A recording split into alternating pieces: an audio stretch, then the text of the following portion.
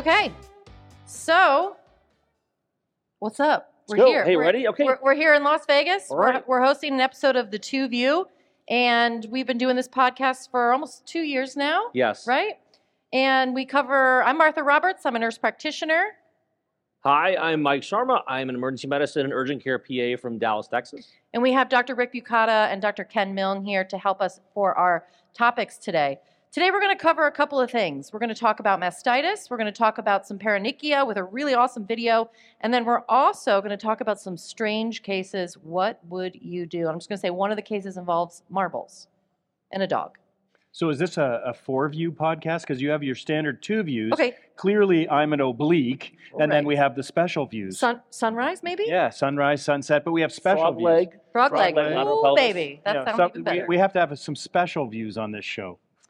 Well, if you want to tune in and listen to this podcast, we have several episodes up there. We cover a lot of really great topics. You can go to our liner notes we're going to put in the show here for you. And we're available on Apple iTunes, on Spotify, and Fireside, which is our main site. Yeah, you can go to our main site. It's called 2View, the number 2view.fireside.fm. Right. And we've got every single show there. And this is our 22nd show. Going way back, we've had Dr. Bucata, Dr. Milne. We've had Randy Danielson, who is a PA emeritus faculty from the boot camp. Diane's been on. Your father, Jim Roberts, was on. Late great Jim times. Roberts. Yeah, so it's a great place. We have awesome guests here. Yep. All right. Well, so the first thing is we're gonna, if you want to, advance the I have slides to click. Okay. Yeah. So we wish COVID had started in Vegas because, as we all know, what starts in Vegas happens in Vegas. Ideally, it stays in Vegas here. Certain STDs, maybe not, but otherwise, yeah, they stay in Vegas here. Let's talk about some of these hot topics. So COVID will make it quick. We're all going to be on the same footing here in terms of these new mastitis treatments, paronychia, a little bit of a deeper dive into paronychia, more than you might think. It sounds like a simple topic, but there are some kind of wrinkles we're going to go into. And then the ER is kind of like that friend that you shouldn't hang out with, but when you do, there's always like great stories to come out of it, okay? And so that's what we're going to do for our final segment here is kind of like weird cases Martha's seen recently and kind of how would we all handle these cases. Yeah. So I first just want to give a couple of updates about COVID, that the monoclonal antibodies are no longer effective against the newer variants, specifically against this BQ1 and the BQ1.1. We are, I don't know, how are we doing on COVID in Canada, Ken? I'm curious. Were the monoclonal antibodies very effective? To begin with? Previously? Yeah. Yeah, like the evidence behind that. Very effective? Yeah. Now we can say they're not effective. Okay, they're clearly not effective and not recommended. The reason actually that I found out about this at first was because I got this really cool alert from the state of Vermont. And they send me little text messages and video and audio recordings. So I was getting this message and I'm like listening to it and I'm like, yeah, but they weren't really ever useful. So, but thanks for letting me know. Well, I just don't know how useful they were. And I can understand it was a great idea to start with because, we had people that we didn't have anything really much outside of symptomatic management to offer these individuals. We didn't have vaccination at the time. We didn't know about dexamethasone for admitted patients. And so people who had COVID, some of them wanted to donate their monoclonal antibodies and stuff like that. And so from a hypothesis standpoint and from a we want to help society standpoint, I get it. I just don't know how effective it really was. And certainly now that we have these new variants, it's really not proving to be effective. Would you have given me yours though? If you ask. Okay. All right. Well, sure. Anecdotally, they worked well. And we all know the strength of evidence for antidote. But I mentioned I'm an urgent care PA. And so where I work in urgent care, we've kind of made a name for ourselves as being kind of a COVID specialty clinic. So we were we have Evusheld in our fridge. We had all the different monoclonal antibodies, and people will get sent in by their PCPs from all different neighboring areas to come for antibodies. And, we did not hear of any cases where, hey, so-and-so got the antibodies, they were in the hospital a few days later. So anecdotally, very well, but I would definitely agree that in terms of randomized trials and stuff like that, that wasn't really there. All right, what about the antivirals, though? We should mention that. Yeah, so the antiviral treatments are still recommended. Now, a quick note about Evusheld in case you had been giving Evusheld. Again, Evusheld, that prophylactic treatment. So that was something to be given to high-risk people before they got COVID-19. That also, it seems to be less active against the current variant. So that also, I believe, has officially lost the EUA, at least here in the United States here. The current antiviral treatments are still the same. In order of the official kind of ranking in terms of which ones do you give. So the first one is still Paxlovid. That is the combination nirmatrelvir ritonavir. Should be given within 5 days. The next one, the next ranked one is the remdesivir. Operationally, a lot harder to give than Paxlovid here. So remdesivir, at least the insurances I've seen, you've got to get CBC, CMP, and coags. They've got to have clean of those labs, and then it's an infusion given IV for 3 days in a row. And that's just kind of a hassle. And number one, it cost a lot. So even our clinic that was very specialized did not have this in hand.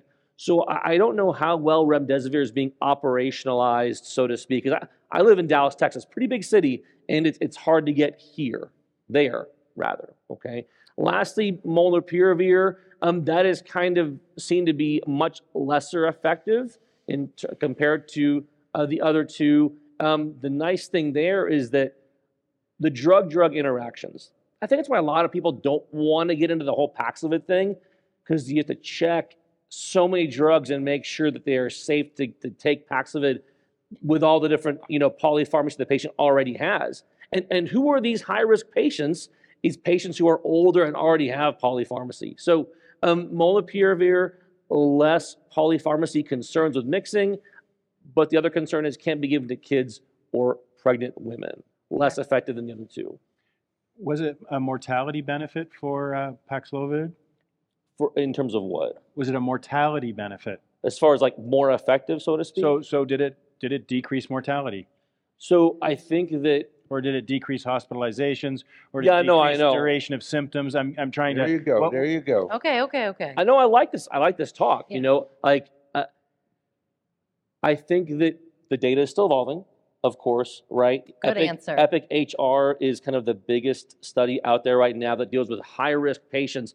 By definition, for this study, this was non-vaccinated patients. Okay, so already, if you're dealing with a vaccinated patient, what are we dealing with here in terms of like certainty of data? Well, the external validity to a vaccinated patient really is if it was tested in unvaccinated patients and they're very severe, you would expect the magnitude of effect to be better in that cohort. But if you've got patients that aren't as severely unwell and are vaccinated, how much benefit can you expect, and would it be an objective benefit? I did like the retrospective study coming out of Israel. It's been out for a little while now. It really broke down in kind of terms of 4 quadrants of patients. So just bear with me, visualize this for a second here. Imagine one quadrant, one half of the patients are 65 and older, and the other half are 65 and under. So that's one big division. And then you split each of those age cohorts into exposed to COVID previously, whether by vaccine or some other infection, or not. Okay, have we drawn those 4 boxes in our head kind of a little bit? So this kind of retrospective study from Israel suggested that if you are 65 years old and over, regardless of your previous COVID history here, there was some potential benefit in terms of hospitalization and death, preventing those things, 65 years and older, regardless of your history with COVID. Lesser benefit if you were under 65 and not exposed, but there the confidence interval crossed a certain line to where it's like, that data was not as reliable, so to speak. In the 65 and older patients, the short story there is a little stronger evidence that these things did seem to help. So yeah, but it's observational. It's observational. It's observational. It's retrospective. So yeah. So and you kind of go with what you got. Subgroup analysis of a retrospective study. Yeah, I mean, we are definitely kind of getting to those like qualifications and decreasing levels of evidence here. I think this is one of those things where you're kind of in a way stuck Because if you've got, That's just what I was going to say. you're stuck. Because it's making me laugh. This is the biggest pandemic of our time. Knock on whatever wood is next to you right now. Let me knock on And Ken's head. There's no shortage of recommendations about give Paxlovid if it's an old person, give Paxlovid if it's an old person here. And so if you fail to treat a person with Paxlovid, I think you may face an uphill climb in terms of why you didn't. I totally agree with that. And we talk a little bit about that tomorrow during the cold and flu talk with Tamiflu. So, Perfect. Anyway, we said the COVID segment would be quick. Be quick, Yeah. yeah. So A nice quick COVID segment, That's what we just like consider all quick. COVID segments. Nice, quick, and really clear in terms of Not evidence painless. here. Yeah. Right. Okay, so next segment we want to talk about mastitis, okay? So we typically think about this next topic in regards to pregnant women, but it can happen in any woman and in men actually who have gynecomastia, but very, very rare in men. Male breast infection in general is very uncommon. But if someone has severe immunocompromisation or diabetes, we might want to consider that. In general, this term, mastitis, refers to the female breast is swollen, hot, and painful. And it can occur, like I said, outside of breastfeeding, but certainly can happen any other time. When it occurs during breastfeeding, this is the lactational mastitis. And that's about between 2 and 10% of our breastfeeding women. Usually we're dealing with, again, complaints of breast pain, maybe some sort of other discharge from the nipple beyond, what looks like milk, swelling, redness, pain to one or both breasts. This can radiate all the way down to the abdomen, all the way over to the axilla. And on exam, the breast is often kind of very firm, very hard. You want to look on exam for fluctuant areas, for little discrete areas where there's fluctuants that suggest an abscess, but generally it's more kind of diffusely firm and painful. Okay. Now, where this kind of came about, this including in the podcast today, is because there was a Substack that came out from this Dr. Emily Oster. So she is a economist, if I believe I understand by trade here. Economists talking about mastitis, I love it. Well, but they are all about the numbers game. I know, but So she's an awesome evidence-based practice doctor that specifically looks at the evidence and writes about it in a non-biased way. And I think her writing is very interesting. She wrote some really good books on parenting as well. yeah, and she's caught a lot of flack during this pandemic for different reasons. Yeah, And I think yeah. for good and bad reasons here.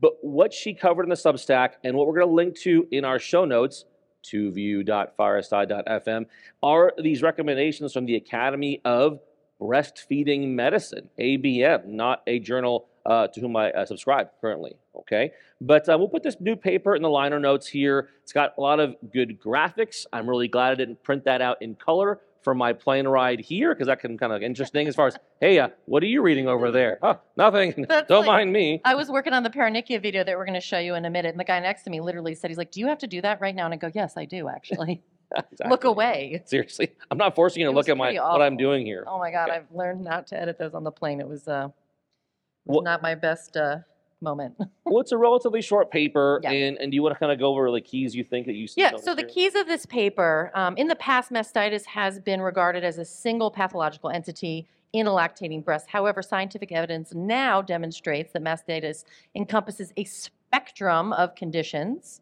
ductal inflammation, different types of edema within the breast. Anyway, so, there's a lot of really nerdy pathophysiology things that go on with mastitis. And this paper sort of breaks that down as well if you need a review of the pathophys.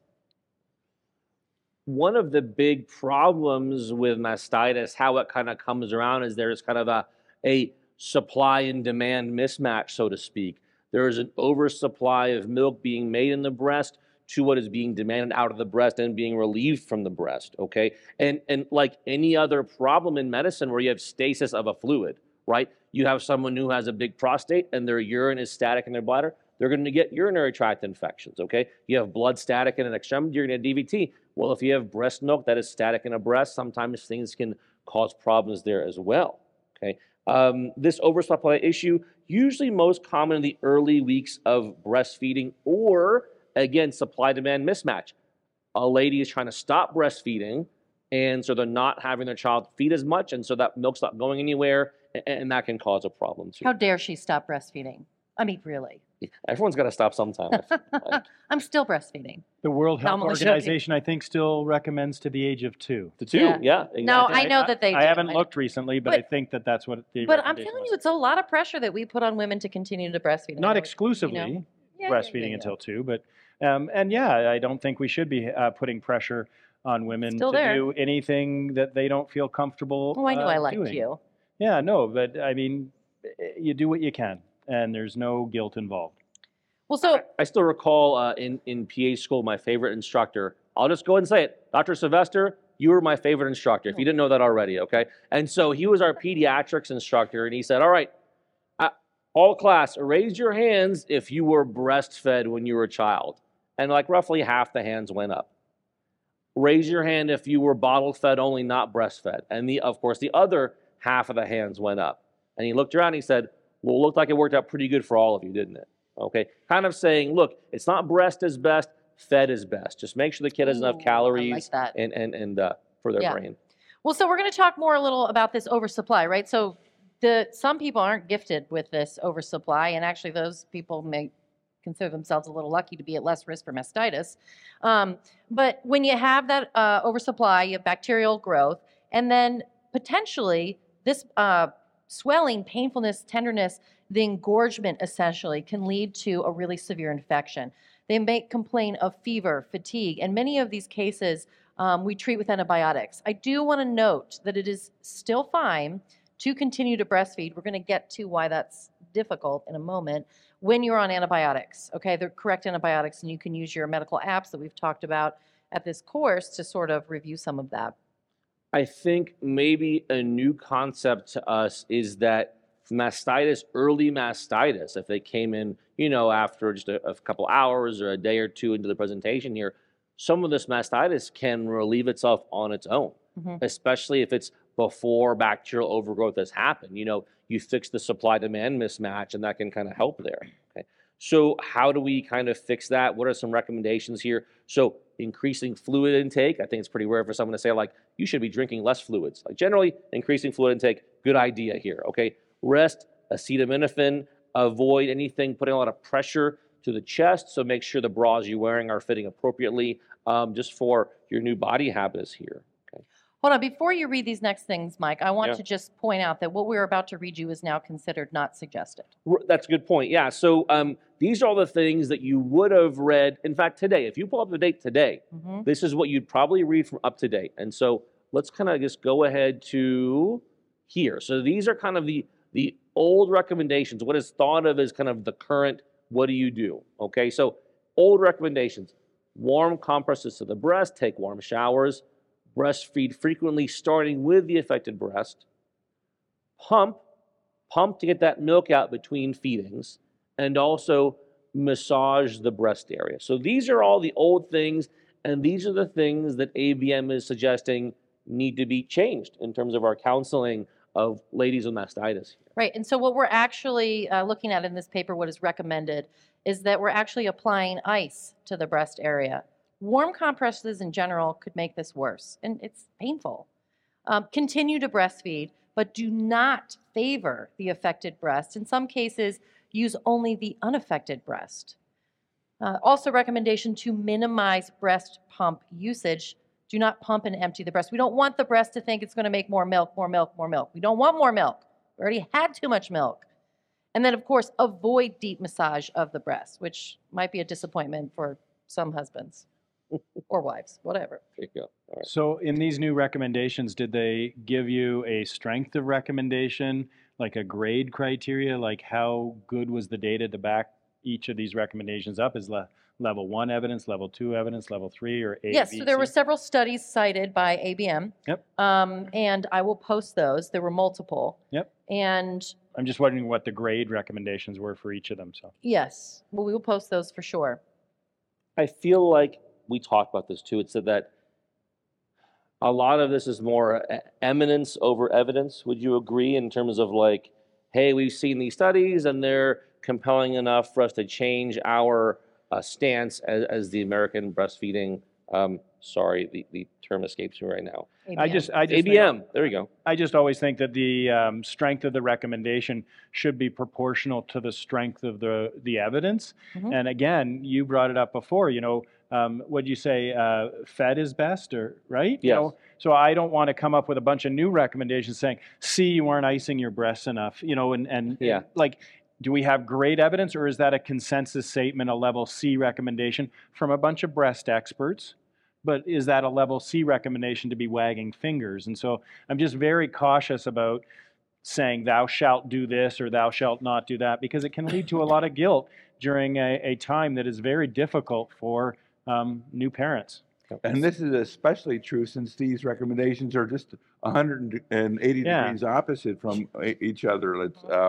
So it'd be confusing, right? Like, am I hot? Am I cold? Do I massage? Do I not massage? And how much evidence do we have to say that this is the right thing to do? I hear what you're saying. I think this makes a good point. It's difficult. We were talking about the CDC yesterday, their recommendations and guidelines, and some of the things that Diane and I both disliked, but things that we liked also. So again, when a large certifying body of some sort, specialists of that, suggest something that we do based on evidence or literature. I know I don't have the specific evidence or literature to show you right at the moment. It's hard to say that you don't want to follow that guideline, that you don't want to do what they suggest. I mean, these are breast experts. These are the people, you know what I mean? So it's in the name itself. They're guidelines. Oh, sure. I don't disagree with you there at all. And if you look at a large organization that writes the largest guidelines or the most recommendations, that would be the AHA, the American Heart Association. And they've looked at their recommendations over the last 10 years, and they took their thousands of recommendations and said, how many are level A recommendations based on really good evidence, randomized control trials, multiple randomized control trials, things like that. How many were level B and how many were level C? And only 9% were level A recommendations. Well, why did you tell me about the thousands of others that you don't have great evidence for?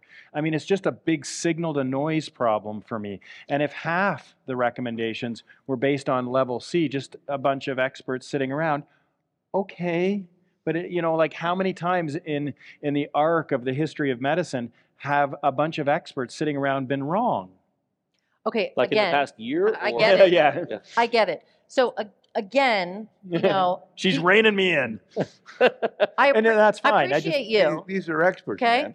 But I just want to see what the grade recommendations And- are for how strongly I will make this recommendation when I'm counseling a woman when she comes in and she's breastfeeding and I'm diagnosing her with mastitis.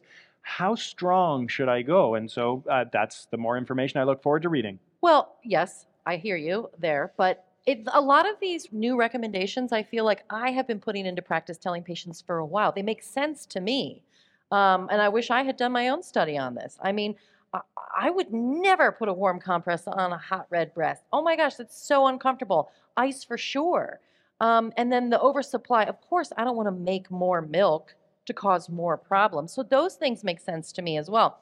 And I can tell you, the last one, yeah, that never helped either. Okay. So you can just take my word for that on that. But again, We tried and tried, and it just we tried and it did not work. But I will say that, looking at the evidence in the literature, absolutely important. I will show you the papers. This is a large certifying body in regards to breast experts, and I don't hate it. I don't hate it. maybe a way that this is going to be like operationalized. I keep on using that word because I just like saying it. Maybe this can kind of the real when you're with the patient is that like, hey, look, obviously you're uncomfortable, and you may have heard a lot of ways from your girlfriends or from your OBGYN in terms of what you should be doing for this mastitis here. I think the jury's out a little bit. I think you could try some other things if those things weren't working. Okay, at least give them the option of, hey, let's consider some other things, especially if you've tried what were the first line treatments and they failed. Okay, well, that opens us up to some other things that may work better. I just love having a bunch of dudes up here talking to me about what we should do with the boobs. Well, there's. I'm not. always- Oh no. I'm just talking about the level of evidence. Just saying. That's all I'm sticking to. Whatever. Okay. I'm not touching that. Don't touch that. Let me explain. Okay, breasts listen. to Can you Martha. not mansplain breasts to me right now? Okay. Okay, sure. Oh, phew, Damn it, something man. quick. Well, we, Code Yeah. Paronychia. Did you How about come up with this term? Paronychia? Let's go to before we Paronychia. do that, Oh, yeah. could I ask what is the antibiotic of choice Oh, for these yeah. conditions? Because we kind of skipped over that. Please. Yeah. Did, Oh, they, sure. did they change the recommendation? No. Because I would think it, this is going from memory, cephalexin. Yeah, Yes, absolutely. It's basically Cephalexin's fine. a staph bug. Staph, strep, yes. And you can even do some of these that aren't used for other things. Like you could do like dicloxacillin, these other kind of like what are they called here? The name eludes me. Basically, they have kind of resistance to the resistant enzyme for Beta. beta-lactamase. Beta-lactamase resistant. There we Yeah, go. yeah, Hey, yeah, I was no, getting no, there. no, no. I was getting there. I meant it. I would've made it. We have all day, don't you know? Okay, all right, we gotta hurry. We gotta move it along. All right. Speaking of antibiotics and such here, so yeah, Oh my Paronychia. God, code Paronychia. Code Paronychia. Holy cow. Okay, so listen, I put a lot of work into this Paronychia. If you listen to this part of the lecture, all your metrics are going to improve, right? Exactly. I hate getting emails from the Paronychia nurse. That's the I Oh. mean, seriously. The Gosh, I've QI had 3 department. calls tonight. I wish Jillian was here so bad. So we joke because part of why we're talking about this, and I make a joke about Paronychia. And Ken, why don't you tell the story of why this even came up? Why? Oh, it came up. It's come up multiple times with regards to when we throw resources at a problem, the problem is better addressed. And so whether that is a code sepsis team, a code team, like just for a code team in your hospital, a code stroke, code MI, everything becomes a code. And if you add additional resources to that, you can get better outcomes, you can get better patient satisfactions. You can look at all these metrics that may not be patient-oriented, like how fast did they get treated, how fast did they get seen, how fast did they get their antibiotics, if that's the case. All of those things can be improved. And is it any of those individual components, or is it just say, we're going to call a code, and everybody stops in the department and focuses on that one individual? When we've got a whole department that are full of important people that have problems that they care about. And so I came up with this sarcastic sort of, well, then we should have a code Paronychia team. Anyway, get that man a hot water bath. Stat. Okay. Stat. I'd like to bring up the video. I don't want to go through all the pathophysiology of Paronychia. You have a video of code Paronychia teams? I do. Of them, everybody, like code Paronychia, There we code go. Paronychia, and everybody descends? They come in. Oh, wow. It's crazy. Dave's going to cue that up. It is crazy. Okay. Yeah. Okay. So we're going to talk through this as we play it. So basically, this is your pretty angry Wow. Paronychia here, right?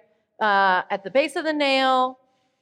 It's not just something you can gently lift up and have expressed. You can see it takes up a large portion of the upper part of the digit. Doesn't involve, it's not a felon, right? So it doesn't involve the pad. So you're going to get your lidocaine. You're going to draw some up. You're going to grab yourself an IND kit and an 11-blade scalpel and plus or minus a culture wand, right? So this is one of my favorite hand surgeons who actually wanted to remain nameless. He's a very modest physician who does a very good job draining these. Now, I don't normally call hand specialists to come drain these for me because you don't need to. See, she's doing the block here. This is just your I typical. love this. And the This is patient, a didn't, the modified patient didn't transdermal. even flinch. Yeah, There was no flinching. yeah. You like that? You like that? Yep. Because his finger hurts so much. Right, right. So the only reason I called hand specialty down to do this was because we had 55 people in the waiting room and I had sicker people. And this person was more than happy to come down here and do that. Well, it was nice to see the single puncture technique being used rather than, So now, Saw. but hold that thought. This particular physician truly believes in doing anesthetizing on both sides of the finger and the web space as well, because Too soon. she says they will not feel a thing. They will not feel a thing, and the patient didn't. Wow. And she knows that she has achieved full anesthesia to the tip of that finger. She's not messing around. She wants that finger numb. Okay? So she does her little block. She finishes this out. You may not have to do this. Test the finger, see if it's numb. But this was her recommendation. Make sure you're giving 15 minutes, by the way. After you do the block, give it some time. Yeah. Yeah, I One of walk the big away and see problems is another Yeah, patient. exactly. Yeah. Discharge somebody or print out their Yeah, paperwork and yeah, then come back. yeah. Yeah. That's The what other I do. thing is, are you using lidocaine or bupivacaine? I use lidocaine. Bupivacaine is a better choice. Yeah, it is, because this finger is going to hurt But like mad. We don't for have any days or bupivacaine hours. where we are right now, so that's why we use lidocaine. Long I story. agree. Anyway, so again, cleaning the finger, not soaking it in betadine. Don't do that. Get really mad. I get mad when people soak things in betadine. It's just killing time. Yeah, come on. Okay, she's testing the tip here, and here is the big reveal. Oh boy. Now, key Stand to back. this. Look how she makes the incision. Pay attention here. Important. Hopefully she's wearing iPro. The incision is not made straight across the nail bed for this intense paronychia. And the reason is because if it heals or starts to heal, it's going to seal off that area where the pus is draining. You want that to come out. She's going to get a little culture here. She loves cultures. Yeah, I was going to say, She loves them. You don't need to do this, only specialists do culture. but she loves them and she wants them. She also does a lot of studies, so it's good for her. Plus, if they failed antibiotics, that's when you do a culture too. Like if it's your second time, that's a good time. to do Yeah. it. First time, yeah. Oh. Right, so she's finishing up, not much more time in the video here. She's expressing, she's pushing and expressing. Glad she did that finger block, pushing and expressing. She's going to push and That's with betadine on there too? express. Is that blood? Mhm. And watch what is really Yeah. interesting about this specific paronychia that she takes care of. So once she's done getting out all the pus, we know you want to see that. That's the fun part, right? I thought more would be coming. Yeah, I She would goes expect- way behind, and milks the finger. I feel underwhelmed. You know, though. honestly, there's nothing much coming out of there. I was hoping for something like pimple popper. It looks like more of a You guys are cellulitis. just spoiled. I'm I sorry. wanted pus to splatter on the yeah, camera. I wanted like, oh, right in my eye. Very little. You know, my subungual hematoma video has 1.4 million hits on YouTube. Really? We should show that. It literally shoots up into the sky. No, you don't want when it I to do hit you in slow-mo. the eye. You should wear appropriate eye Yeah. protection. Okay, other key here. Oh, okay. She says, get rid of that flap of skin. You don't need to keep that on there. Get rid of it. People think that you should just fold it right back over. It looked pretty dusky. Yeah, get it out. You don't need it. We're done with that piece of skin. Okay, so she just carves it away. It's going to grow back. This is an otherwise healthy patient. And So wait, tell me again. You were just saying that she doesn't cut one way; she cuts the other way. So, like, obviously, that way is the way she cuts. How else would she cut this? horizontally. Parallel to Yeah, the parallel. proximal fold. Correct. Yes. Okay. So That heals funny. She says. Yes, she does. Okay. The key here is a dressing that stays on for 24 hours. Don't touch it for 24 hours. Okay. Because why? Because it needs that time to not only start the healing process, and I'm not saying there's literature for this, I'm just saying it's her preference. If you want to tell patients what to do, put the bandage on, take it off tomorrow night, and wash it with soap and water. It's also extremely painful to change these dressings. Yeah, let's leave it alone. So you want to pre-medicate with some Motrin or Tylenol before you do a dressing change. I'm a big fan of that because they hurt. They're really painful. So anyway, that's the video. How about this? Is it approved? Yeah, I was kind of surprised at how little pus was there. I was disappointed. I'd give it a 2 out of 5. There's going to be a Yelp review, isn't there? Okay. All right, moving on. These are our last topics. This We're is gonna an get outta important here. question, in my opinion. Okay, so when Oh, it's that no. bad, when the finger is that bad, and I know you guys know the answer to this. I'm just kind of like tossing you a softball here. How do you know it's a paronychia and not a felon? Because it didn't involve the pad of the finger. But how do you know that? Because I looked. Okay, but how else? Like, what if it's all swollen? I'm just saying. I'm asking you questions just so you can Well, they you know know- what to ask the patient. Oh, I see. That 'Cause- was a worse looking finger than I would normally looked- expect with a paronychia. It looked giving bad. out That's a- what I'm saying. How do you know? Okay, so you can take the ultrasound and look on the pad. Oh, go ahead. Yeah, it could be, a little bit, but more what you're looking for is fluctuance when you tap at it, and you can definitely throw the ultrasound on there. You could poke at it if you want To find the felon is what you're talking about. to find or- felon. Well, Ken, do you have any opinion on? No. Now, felon is a totally different 20-minute conversation, which we're not going to have. And there's some great videos that I have you can take a look at online. But we'll post all that for you in the liner notes. Maybe this Let- is just controversial, but like, I want to know where their pain is. Like, where is your pain worst? Is it worse to the pad, or is it worse up here? Oh, is that by what the you nail? wanted me to That's say? kind of where I was going. We should just Yeah, say that, though. I'm really disappointed that you didn't pick I'm up. I'm getting hangry. We need to end this. Okay, got there. So that's what I like to talk about with patients when someone has a rowdy looking figure like that. Where's your pain? Is it by the nail fold, or is Do you it go like pulsating? this? Does Is it the hurt pad? here? Yeah. Does it hurt here? Does it hurt here? Oh, it's the pad of your finger. Is that how you do it? If it hurts everywhere, then it's your finger that hurts. Yeah, exactly. Okay, very good. All right. So let's end this with 4 really interesting cases I had 2 Quick weeks ones, ago. right? They're super quick. Super quick. Super, super quick. You know that it'll all be evidence-based. Yep. This is Ken, where tell me evidence more. fails. Tell me okay? more. These are weird stories. Something in my eye. I got something on my nose. Okay. These are 4 cases I had last week, and I just want to know briefly what you think you would do. The first one is a man comes in with his dog. Okay. He has no papers to say that it's a support animal Or a service animal. or a service animal of any kind, and he has no friends or family or anybody that can take the dog. What do we do? As a hospital administrator, I would check with if we have any kind of policy on that to make sure that we're following the appropriate hospital policy. Because while I want to respect that patient and their needs, I also have to consider the needs and respect all the other patients in there. Some of them might have may be triggered by a dog. Some of them may have allergies to a dog.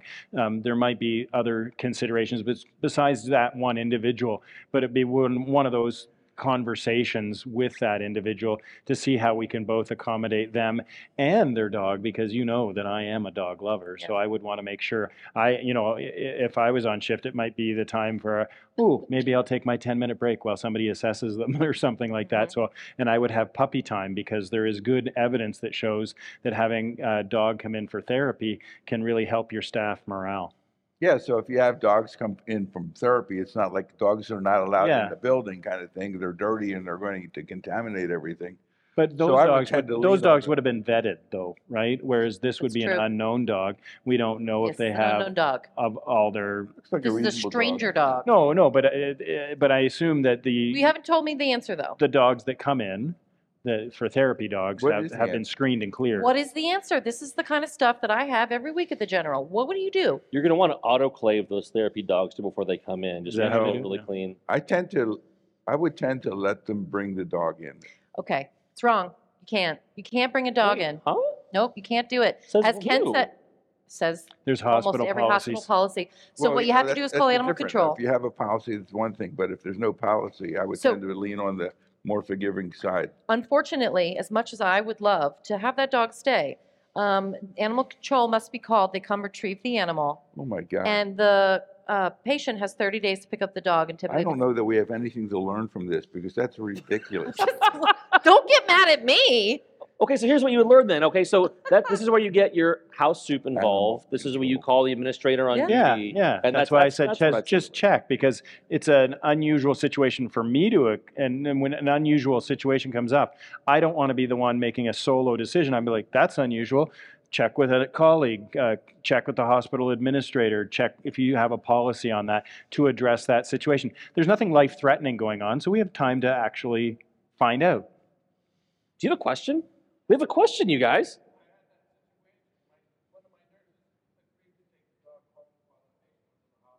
We've Do you- done do- that before do- too. Do you so, work? Yeah, the critical- comment from the audience. Go ahead, sorry. I was just going to say a critical access hospital. Yeah. Of Yeah. course. Rural. Rural Hashtag hospital. rural. Vermont? Yeah. Was it Vermont? Oh, Texas. So an All audience right. an audience member Everything said that what they they had said. one of their So- nurses agreed to take the dog home while that patient was being cared for. They cared for the dog, Right. and they worked at a critical access rural hospital. I think that's a wonderful story, and it's one of the reasons I love working in rural areas. Look, if I could take every homeless person's dog home with me and feed them for several days, You'd have a lot of dogs. I'd have a lot of dogs. Okay. All right. Okay. Next. What's your next Next. next easy case? How about even more difficult? Mom comes in with a 2-year-old child, has no friends or family. What do we do with her child when she's admitted? Well, you call animal control. And then- Look at a hospital policy. Okay, yeah. What else? That would be children. That would be child services, wouldn't Yeah, it? right. No, No, not always. not always. So anytime. Nothing is always, though. No, but so I'm saying your immediate instinct is to call CPS. No, it's not. It's actually to call social work. Social worker, and then they Okay. could Because they as could do- soon as you file anything with CPS, that patient potentially could have her children taken away. Hmm. like for a long time. Yeah, that's Well, that doesn't make a Some lot of hospitals sense. don't have social So workers, though. social work is necessary to help you coordinate this. Don't jump on the phone with CPS. This isn't a mandatory reporting thing. The mom is sick. No, we just need a little help here. You that's just need a all, little help. you know. Yeah. Now, are you taking that child home to your access area? There you go. See? Church. You said churches would get Churches. involved. Churches are going to get involved there. So there you go. That's a good one. So maybe you don't have robust social work Yeah. at your hospital, engaging, local civic groups. Yeah, it's a good idea. Just saying, these things happen. This is all last week. This is all Okay, second to last. Man, oh, I love this one. Man took an edible at work, and he states that this is workman's comp because it happened at work. And his boss says, "Yeah, I guess it is workman's comp." No, it's not. It's not. I would think. Rick, it's do you want to not. explain why it's not workman's comp? Well, what happens if you get sick eating your lunch and you brought to the to work? If you get sick eating your lunch, you brought this edible to work. It's like they're perfectly analogous. You can't say I got sick eating lunch. I had the staph endotoxin in it, and I already got it was the mayonnaise that was bad, and I got the vomiting and diarrhea. No, that's ridiculous. So listen, in my hospital, this is a workman's comp case. But I don't I'm think the telling state, you. of, It the state of doesn't- California would not go for this, though. It is currently happening. Okay, this will fall off eventually. I'm I'm just just- predicting right now. Yeah. I So agree. here's the deal for people in the audience and listener, you at home here. So it's not about whether the thing happens at work or near work or on the way to work. It has nothing to do with that. It has to do with, does the injury or the whatever happen in the performance of your duties, of your actual duties. So eating lunch in the break room and you choke on your peanuts, that's not in the like your duties at work don't involve you eating peanuts unless you work for planners. What if you work at If you Planners? work with planners, then maybe it does. Peanut Okay, but tester. that's This is a different. bad example. Okay, that bad example. Okay, moving on.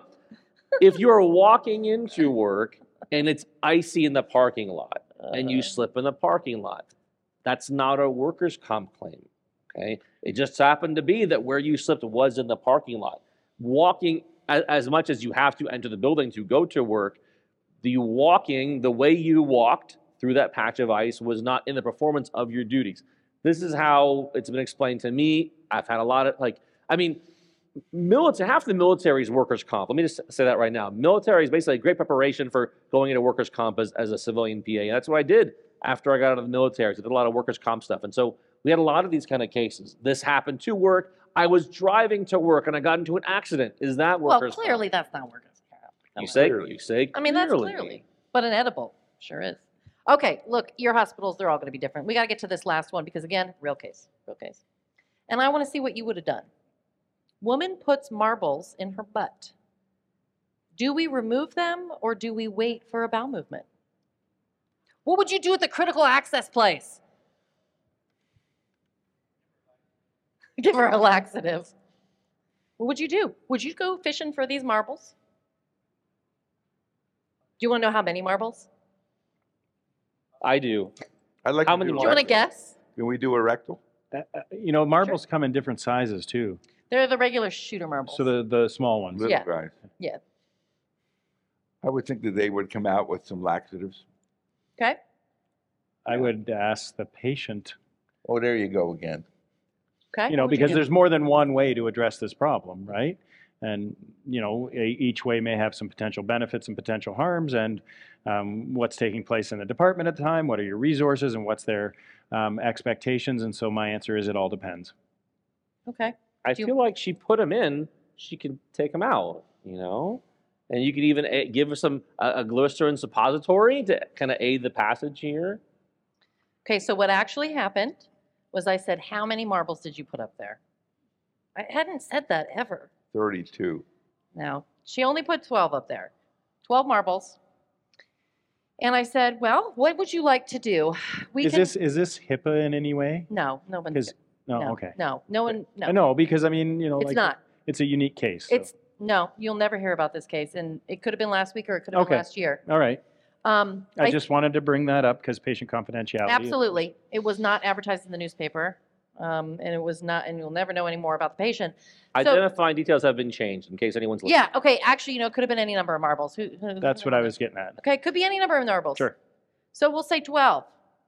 And we gave a glycerin suppository, and patient had to go to the restroom, and we counted those marbles. There were the number that she said. Whatever number. Then we re-X-rayed. We were good. There's a great study on how long it takes for bowels to pass, and it was done by a group in Australia called Don't Forget the Bubbles, and it's a pediatric Oh, group. yeah, yeah. And they swallowed Lego heads, Mhm. and there were 6 members who swallowed the Lego heads, and then they sifted through their poop. This is all for the sake of science. And they sifted through their poop to see how fast this little Lego head would pass. They found 5 out of the 6. One person never discovered the Lego man's head. Was that person you? No, it wasn't. But they had all these very funny scores that went with it, and it got published. It got tons of hits. I think it was Yeah. on one of the late night television shows, and yeah. That's Well, a great group. Yeah, don't yeah. forget the bubbles. Great group. Don't All right, forget the bubbles. we need to stop. We're going to end this. We got to go to dinner. I'm really hungry, and we really appreciate your insight. Ken, you definitely push my buttons. I know. I'll get that information for you. Okay, at the end of the day, you need to do what's best for your patient. You need to take into consideration your hospital policy. If you want to take that dog home, go for it. But I don't suggest fishing for marbles. So that's the end of the show. We are doing this every month. Next month, we'll be back at home at our desks. We definitely don't have time for that. It's quick. Okay, fine, go. All right. So it's a tradition at this point. 22 episodes in, our 2View trivia questions. So every time we have a 2-part trivia question, and for you guys and ladies who have been here so long, a long day, you will get a chance to win something right now, tonight. So prepare for your turn to be called on. We're going to look for the first hand to go up, and we're going to call on that first hand. So just get stretch or whatever you got to do here. Okay, in a second. I'm glad you're putting out the rules. Yeah. Do you have to be in the audience? I was just about to tell you, you cannot be Okay, that's all I in wanted the to know. running. God damn it, Ken. Go again. Go keep going. All right. So, well, first we do over last month's question and answer. So the trivia question from last month is, what is the nickname of the U.S. state of California and why? The answer is the Golden State, but why? The answer is this. California has a reputation for its golden hills, fields of gold, and of course, all the gold in Hollywood. The California state nickname was given to it by miners who found large deposits of gold there during the 1849 gold rush. You want to give your joke? It's a funny joke. No, you can tell my joke. Okay, all right. I'm just going to pass. If I- It's your joke. Wait, I don't so wanna... it's not funny? Let me read my you joke. Read it then. Hold on. Right there. We will also accept the fact, we will also accept the fact that in summer, all the grass turns yellow or gold in color, hence making all the green fields shimmering in gold, ready to burn most of the time. Yes. So our winner this time, appropriately from the U.S. state of California, is Jennifer Carlquist, PAC. She's a longtime listener and supporter of the 2View, and she wants to give a shout out to her husband, John. Oh, John. Aww. Hey, John. Hi, John. Thanks, John. All right. So congrats to you both. All right. Do you want to do this month's? This month coming up. I should just do it because I wrote this part. I'll do it. I got All right. I got this. Can Okay. you do it in 2 minutes so that we Yes, can yes. Okay, get ready to raise your hands quick, okay? put your hand down? And when I say go, okay, wait for it means I say go. Here is this month's 2-part trivia question. Should we say what they're going to win first? Yeah, they win a free online course. You'll win a free online course. So Just whether so you know, it's boss. advanced boot camp, the heart course, high risk EM, any one of these courses. Trauma. Emergency medicine and acute care. Oh my God. Yes. So the possibilities are not endless, but No, there's they're an endless. end. No. It's a high Well, variety. the bleeding stops eventually, yeah. Yeah, gotcha. All right. So wait till I say go. How many antivirals are currently approved for outpatient use against COVID-19? And how many monoclonal antibodies are currently approved for use against COVID-19? Go. Right back. in the back? I don't know. It was either blue You were or looking up. critical access dude. I don't know. I think it was critical access dude. I think you're right. All right, critical access dude. What's the answer? He has a name. What's your name? Good. Ding ding ding.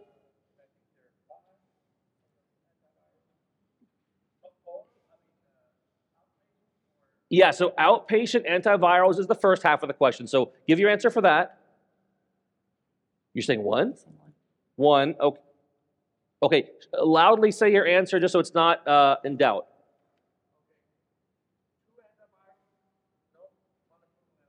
Okay, so half of that answer is correct. I Blue want to coat throw chick it in to the the back.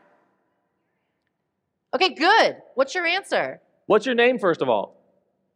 Katie. Katie, so first off, give us your answer. How many outpatient antivirals are approved for the treatment of COVID-19 currently as of today? Okay, God damn it. don't say that. All right, Repeat and that. okay, you were next. What's your name? Carrie. Carrie, come on. How many outpatient antivirals are approved?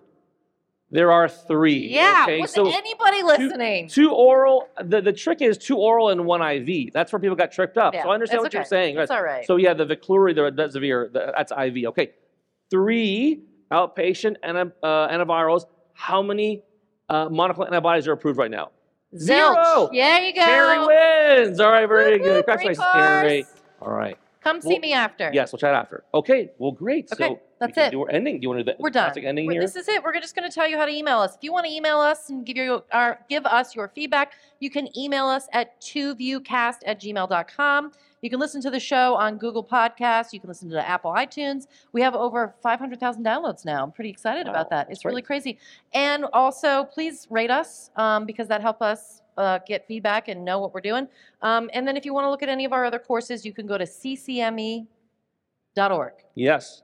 And I also want to give a shout out, as always, our video engineers, Dave Pett over there. Dave Pett. I love you, You saw his Dave. naked torso if you were here for the ultrasound course previously. Okay. And Ricky Bucata, you might have seen his naked torso some other places. I don't know where. He's And the other Chris video engineer. Navarro. Chris, thank you so much for helping with everything today. Yes, I really he was on the appreciate it. live today. Thank you, Chris Navarro. And then show notes always by Meg Dipple. Meg, I thank hope you you. are warm wherever you are right So now. thanks again for tuning in, friends in EM.